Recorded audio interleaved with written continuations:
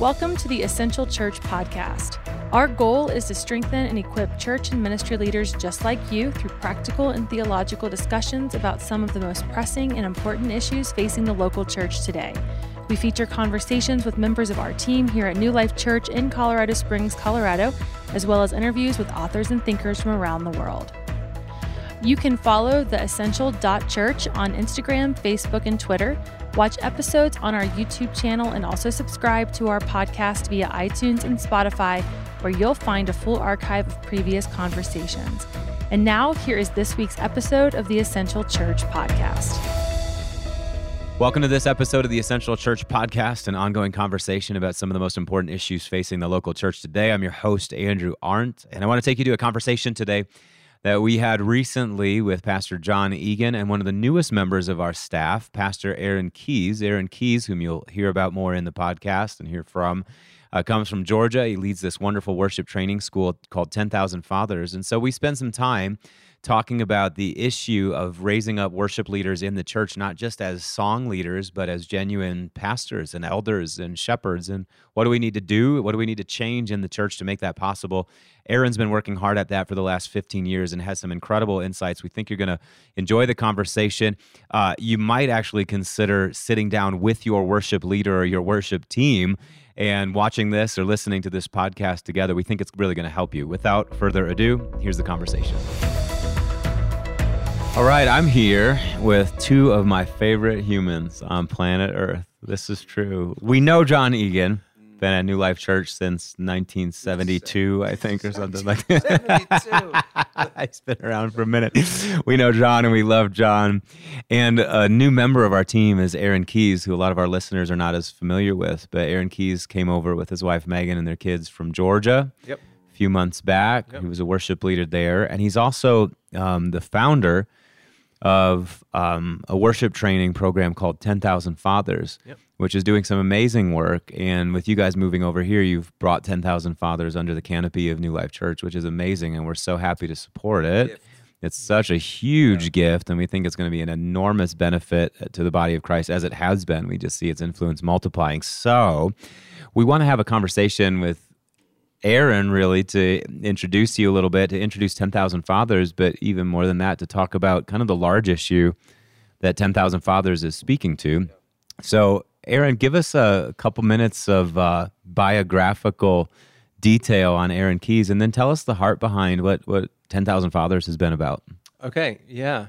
I was never a great musical performer. I can still barely sing, actually, to save my life. It's never been something I could lean on as far as leading worship. I could never just phone in the spiritual preparation because I knew I could lean on great performance on stage. Mm-hmm. That was never a thing. So all that I could really do from the time I started to now is open up either the scriptures or my heart and say, here's something that the Bible invites us into. Let's try that in worship. So when I first started leading worship halfway through college, not much of a singer, had just started playing guitar, didn't have a lot to lean on except, well, here's something that the Bible says. Let's try this. Mm-hmm. And their response to that, people were so ready to be led by Scripture instead of just by anecdotes, or nice little asides or stories. So instead of telling people, guys, raise your hands in worship, I would just say Psalm 134:2 says, lift your hands in sanctuary, bless the Lord. Or Psalm 63, I'll praise you as long as in your name I'll lift my hands. And so showing people biblically, here's why we're going to do what we're about to do. People just came alive. And I just realized the more that I traveled and the more that I led, wow, it's actually rare to be led in worship with Scripture. Scripture and worship kind of took a fork in the road at the beginning of the worship renaissance. We'll let the pastor handle the Bible part. Yeah, exactly. I've right. literally had big-time worship leaders say stuff like that. I don't know where it is in the Bible. That's your job, to the preacher. And that was obviously never the case in the Bible. It was never the case in church history until very recently when all the apostolic, prophetic roles have gone into planning churches or leading churches. And then the artists kind of got left on their own out there. We kind of hope for the best, But there's now a whole generation that's come up, and we're now at a unique point in history that's never happened in the church before, where just because you can lead something musically, people assume you get to lead spiritually. You have a musical gift to bring, so you must also have spiritual authority. That's never happened in the history of the church. It's nowhere in the Bible.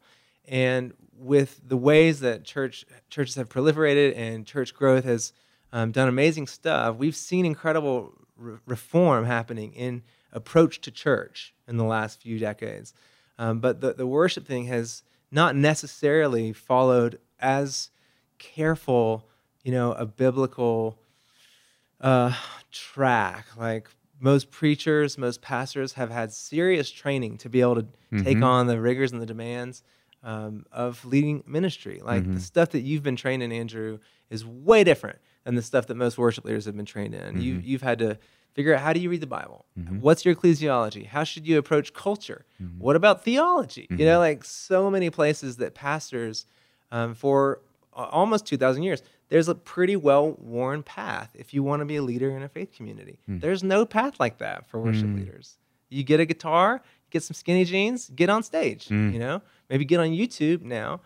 But the apprenticeship, the training, the education that has accompanied and actually like been a prerequisite for being leadership in the church for most of the church's history is now, it doesn't exist for worship leaders. Wow. We hire people for their competency. We fire them for their character deficiencies. Wow. And then we just repeat the cycle. Yeah. Yeah. And we just assume there's a great supply of it out there. So if we don't mind burning through you, because we'll find somebody else who can do the same thing, hold the guitar and wear the skinny jeans and hold a stage, hold a crowd, hold the room. Right. Yeah. And because worship has been so driven by worship music, that brings with it, then the people that need to lead it should be good musicians. But even that wasn't. There's not a biblical precedent for that. The fact that there's not one verse in the New Testament that talks about worship leading should give worship leaders pause. It should give pastors pause. Like, there's not one verse that talks about worship leading.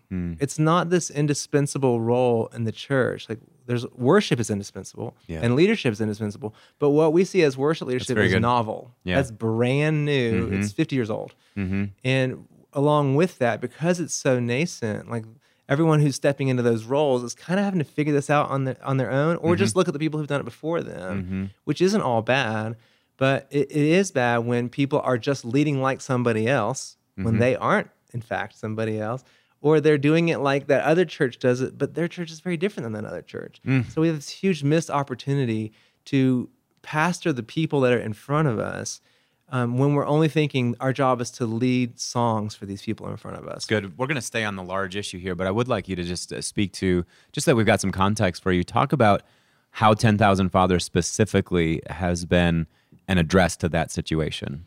What are y'all doing? Well, we started getting blown up. I started getting blown up 20 years ago because I was traveling and leading worship. Like I said, not very great musically or vocally or anything like that, but a little bit different pastorally and scripturally. And so the pastors that would see this would be like, man, we don't have anyone that does that. And so I'd get a lot of calls from these pastors and emails. Mentoring, training, theological development for our worship leaders. Nobody's doing that for us. So now the pastors are calling you. They're calling me saying, hey, would you come be our worship pastor? I was like, no. And they said, well, do you know anyone that could come do what you did? Because we've got great singers and we've got great musicians, but we don't have anyone to help us worship. We want to know how to worship better. And it broke my heart. It's like, man, the fields are wide unto harvest, in the church, and the laborers are few. So, a quick point? Yeah. I think that most people aren't surprised that worship leaders haven't held each other to some standard of understanding some of these bigger issues of depth and theological knowledge and leading people. And what has been a surprise to me over the years is your story just now is the pastor calls you and says, wow, I really liked how you led with Scripture. It's a fork in the road between preachers and singers, or pastors and worship leaders, and I think both sides need to be held accountable for that. A pastor being shocked that you led with Scripture is interesting. So pastors haven't really been trained to call for worship leaders to a certain not just ability but depth and understanding. So it is an issue, I think, and it is something that 10,000 Fathers is addressing not just to come worship leaders, but to pastors as well. Yeah. So that pastors aren't just rushing to create, to plant congregations or plant campuses, and we got a pastor and we got a budget. No, what about the worship side? That they're starting to think about it ahead. They're trying to think ahead a little bit in terms of the development of worship leaders that you would send into those So new it's not like, campuses. worship's, we have a worship leader, and just sing these songs. Yeah, there's no song big songs will only carry small leaders so far. And I think that that's what's happening. It's being addressed going, at this point now, and that's when your character is deficient and all that. But I think that worship leaders it's like, well, you hired me knowing that all I knew was how to play guitar. Right. And now you're mad at me that all I know how to do is play guitar. Yeah. So I think I love this discussion because it's saying, okay, let's talk about the bigger situation, because probably save a lot of lives. Yeah, well, and the reason I got invited to lead worship wasn't because of my depth in God, my spiritual authority. They needed someone that night. I could kind of play piano, And that's the story for a lot of worship leaders that we talk to that come to worship school. We've had nearly 400 worship leaders come through in the last 15 years. So many of them. They got thrown onto the stage. They got thrown into a spotlight because we needed someone who could lead us in worship, And that seemed to be okay. Yeah. Yeah. And the church was growing. A lot of them. The church is growing and the demand is increasing. So now the space in your schedule even to think about how you would deepen yourself, that's rapidly evaporating, and it's low on the priority list. Again, the pastor is going to hold the theological line and create a value-rich environment. You just do this thing. We've had this siloing that's happened. Yeah, but what we want to... So the reason we started worship school was to address the number of churches asking us, can you help us? We have... These are not like little podunk churches. These are great churches doing mission, amazing ministry, saying, will you help us? We don't know. We don't have anyone. Yeah. And so my wife and I, my pastor, we started praying, and we said, we can do something. Yeah. And so we bought a house where we could have guys live with us indefinitely. So for the first few years, we had four at a time. We'd have 4 young men move into our home. We had 4 neo-monastic kids. something or other there. It was, Oh, man. Brave. It was maybe more neo-spastic. Yeah. It was almost Neo-crazy. catastrophic. But we'd have, for the first few years, we just had worship leaders from around the world come live with us for 6 months, for 12 months, for 4 months. We tried lots of different things. Because we'd done internships at that point, but we hadn't done discipleship. We hadn't cracked that code, moving from even mentorship to discipleship. And we talk about mentorship is come meet with me, discipleship is come follow me. And so we were like, we want people to see our whole life. Yeah. So here's us at our dinner table with our kids. Let's go on the road. God provided a bus so these guys could come with the band on the road. Here's me at my staff meeting. Here's I'm going to the hospital to pray for them at the church. You guys are coming with me, I love and then that. it was also really wonderful. You were apprenticing them as pastors. For sure. Yeah. And it was great, though, because I'd get asked to lead worship at 6 a.m. before high school for FCA. I'd be like, I've got 4 great guys who can do that. And we sent those guys everywhere. And they got great training. And what was amazing, we did this for several years. And this is the beginning of what was become 10,000 Fathers. When I bump into those guys, and I'm still really good friends with almost all of those guys, and when I bump into them, I just start apologizing profusely. I'm like, we didn't know what we were doing. I'm so sorry. And they go, are you crazy? It changed my life. Best years of my life. Yeah. And when we would do exit interviews, we'd say, what was most impactful? Because we'd have some great worship leaders like John speak into the guys, do a special session. Chris Tomlin do a thing on songwriting, all these different people. And literally 100% of the feedback was unanimous. And it was, the best takeaway was just from being in your home. Being together. Yeah. Being in your community, seeing your real life. Because we've seen, if you grow up learning about worship from YouTube, you never see the real thing. Right. Yeah. YouTube is perfectly polished and edited, and it's not, it's still happening today. Yeah. I'm coaching worship leaders all the time, every week, and people are discouraged because their Sunday morning doesn't look like the recording that they saw on YouTube. Yeah, that wasn't on Sunday morning. No. Right. And that ain't your church Yeah. either. No, and it took... You can't do that. You can't conflate the stuff. So worship leaders they just find themselves so out of their depth, so discouraged, so isolated, and lonely. so unsure. Where do I even... They're already supposed to know all the stuff that nobody took the time to teach them. yeah. And so what we've done is we've shifted it from being come live with us for a year to come journey with us for 18 months and don't move. Yeah. Stay where you are, Yeah. work at your Yes. church, stay married, Yeah. That's when we realized we had to change the model because people were like, I'm married with 5 kids, Oh, but I've never been trained. Literally, we've had guys say, my wife and I have talked about it, we think it's worth it for me to come live with you for 6 months. Yeah. Wow. Like, that just says how desperate people are to Totally. be trained. And praise God for the hunger in those leaders' hearts to be willing to take that training, But so 10,000 Fathers kind of emerged out of this heart to raise up a generation of worship leaders who will be good. elders in their churches long after their music's become That's what I see you doing. I mean, so if we, I'm thinking about this visually. So if the skill set that's been in demand has been just get up on the stage and you lead a great song and that's it, what you're doing is you're deepening and broadening. You're including a spiritual formation aspect. There's what does it take to be a pastor? Yeah. Theological development. Yeah. It's really whole life discipleship. What you're doing is, and I love what you said earlier about worship is important in the church, leadership is important in the church, but okay, so what the heck is a worship leader? I think what it sounds like you're doing, and you just said it a second ago about raising these people up to like be elders in the church, right. is you're recovering the pastoral vocation in general. Correct me if I'm wrong here. Yeah. But you're recovering the pastoral vocation in general for people who also happen to now exercise the pastoral vocation through the platform and holding a guitar in their hand and leading people. Is that a correct way of talking about what you're trying to do? That's a general way. We actually get way more specific, and we look at the Ephesians 4 stuff about we want to see what someone with an apostolic drive looks like as a worship leader. Because that'll look different than someone with a pastoral drive as a Or if you've got an evangelistic drive. Right. Yeah. Yeah. So we want to, and that's later in the process. So basically, our 18 months are split up into 3 6-month sections. The first 6 months is about the character of a worship pastor. The second, so this is your integrity, your maturity, your identity. The second 6 months is your competency. This is your ability, your reliability, your skill. So we get into the weeds on songwriting and on communication and leadership and vocals. And I always sit in Honoring that time. position. And all of this. So, and then the last 6 months are all about your calling and how to actually build a missional family to make a culture that makes disciples. Because it's community. way more fun to be in a culture that's raising up leaders than have all of that on you yourself. We've done it both ways.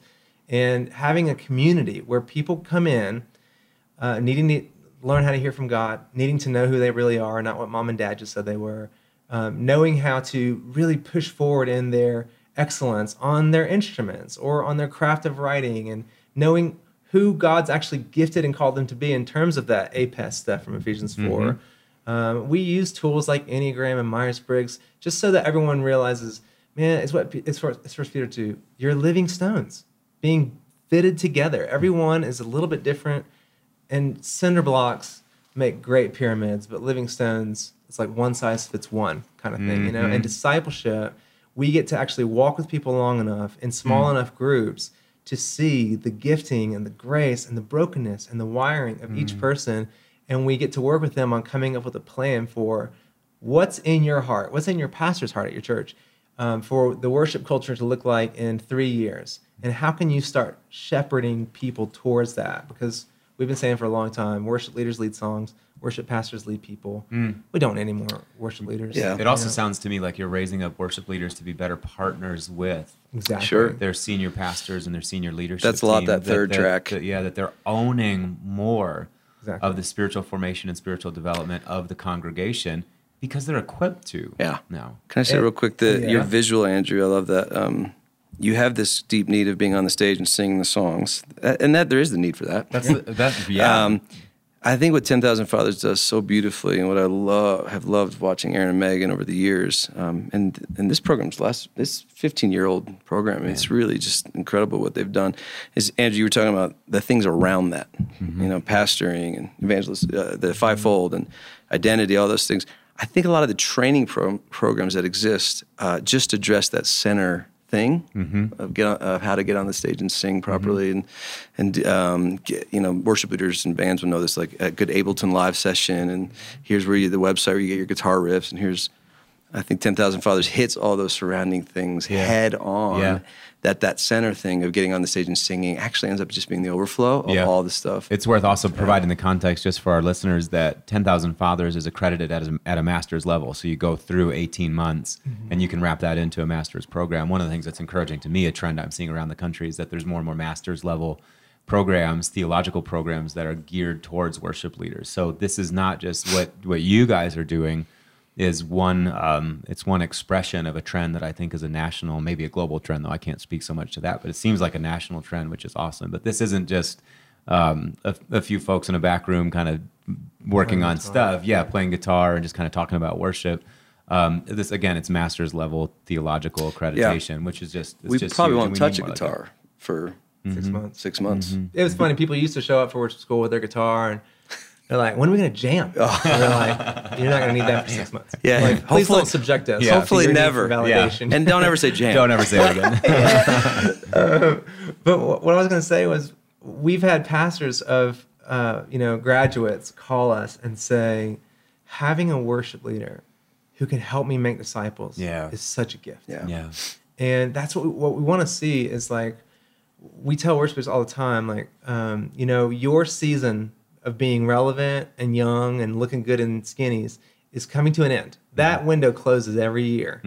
It's only a matter of time until, for whatever reason, you start putting chorus on your acoustic guitar and it just gets real cheesy really quick. Like overnight, music has shifted, you haven't, and you are out of date. Yeah. And if the only vision that you have for your worship ministry is for the moment What you that do on you're the still platform. fresh, it's closing every year, you Yeah. know? But if you would recognize this is a gift of a season, but my ministry will transcend this moment.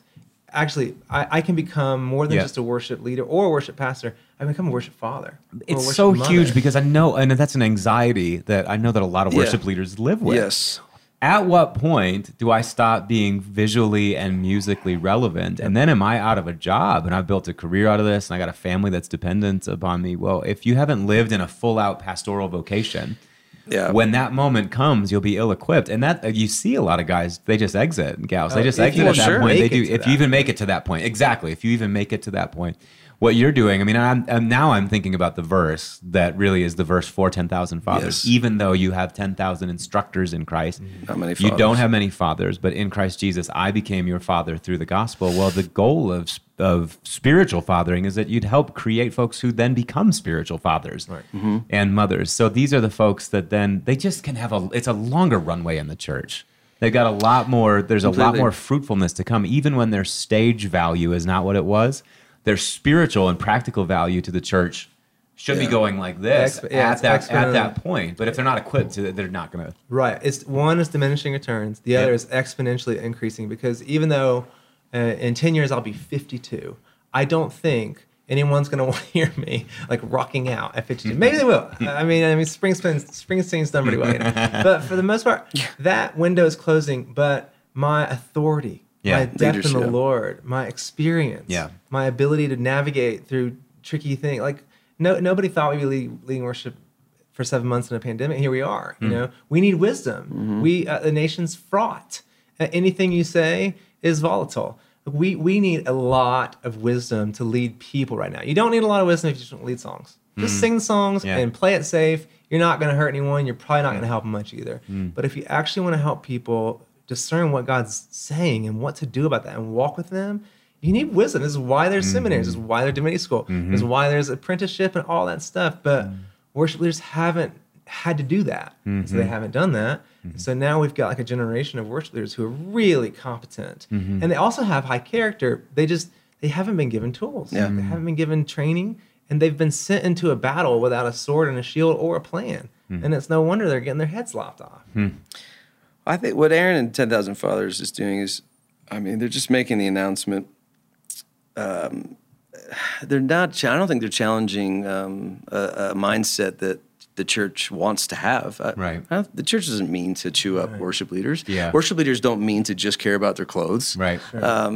These are good people. Yeah. And worship leaders I've talked to, and those that are coming to the school, there's like, I've longed for this. Pastors I've talked to, I'd love to send my worship leader to that, but also I'd love to learn. I think this is it's a beautiful thing. It's easy. Worship leaders, especially, I find, maybe it's because I am one. I just have received all the stones being thrown, but it's like we're easy targets.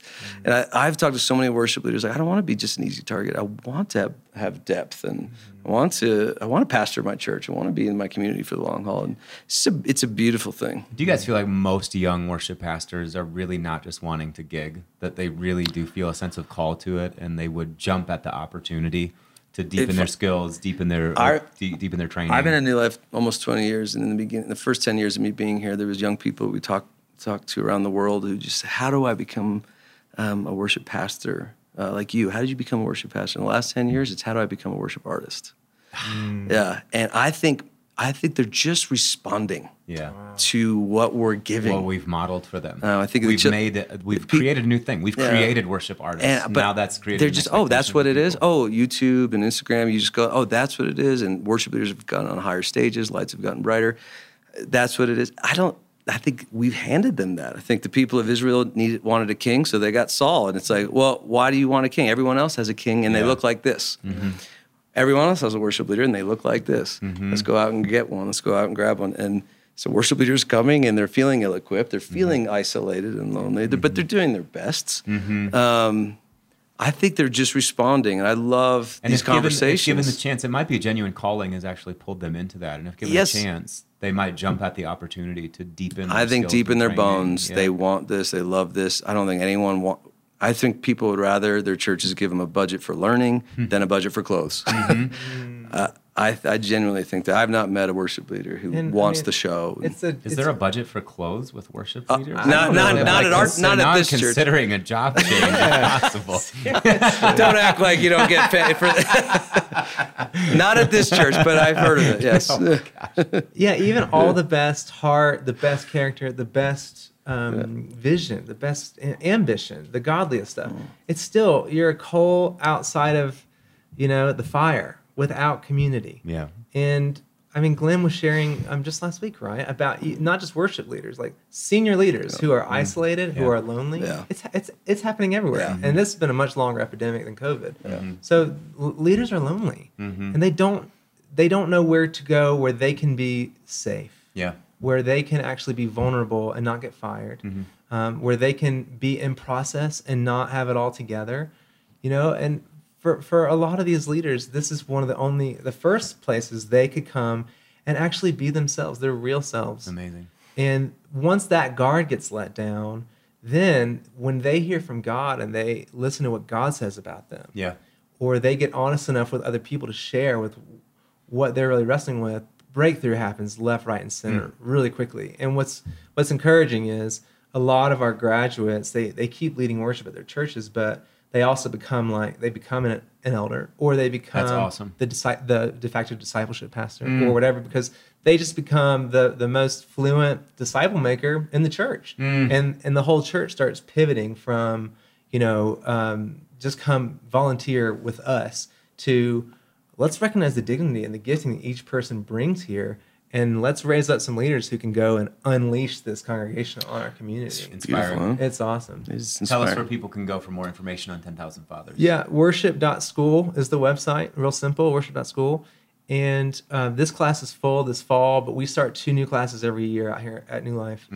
So in May will be the next class. The application's up, May or October. So 2 different times where there's track 1s. That's where people come in for a week-long intensive. We have a lot of fun in a beautiful setting, great content, great people, connected here with New Life. And then they go home for 6 months, and they do their normal life with weekly homework, assignments, small group class via Zoom. Everyone knows Zoom by now. And that happens 3 different times over 18 months. And then we celebrate 18 months after with a graduation where we look back on the faithfulness of God. It's usually a very teary, grateful time of worship to look at the life change. 18 months is not a short time. It's not forever, but it's enough for a lot of life to happen. It's beautiful. Babies get born, people get married, people move jobs, and to be able to walk with a small group that consistently. I mean, you see these people in your huddle more than you see some of your best friends, and you're walking down a deliberate path of what's God saying to me, what I'm going to do about it. It's pretty beautiful. Aaron Keys, you are a gift to the church. We're glad that you're on our team. Amen. Well, this church has been a gift to me, and that's why it's such an honor to be here.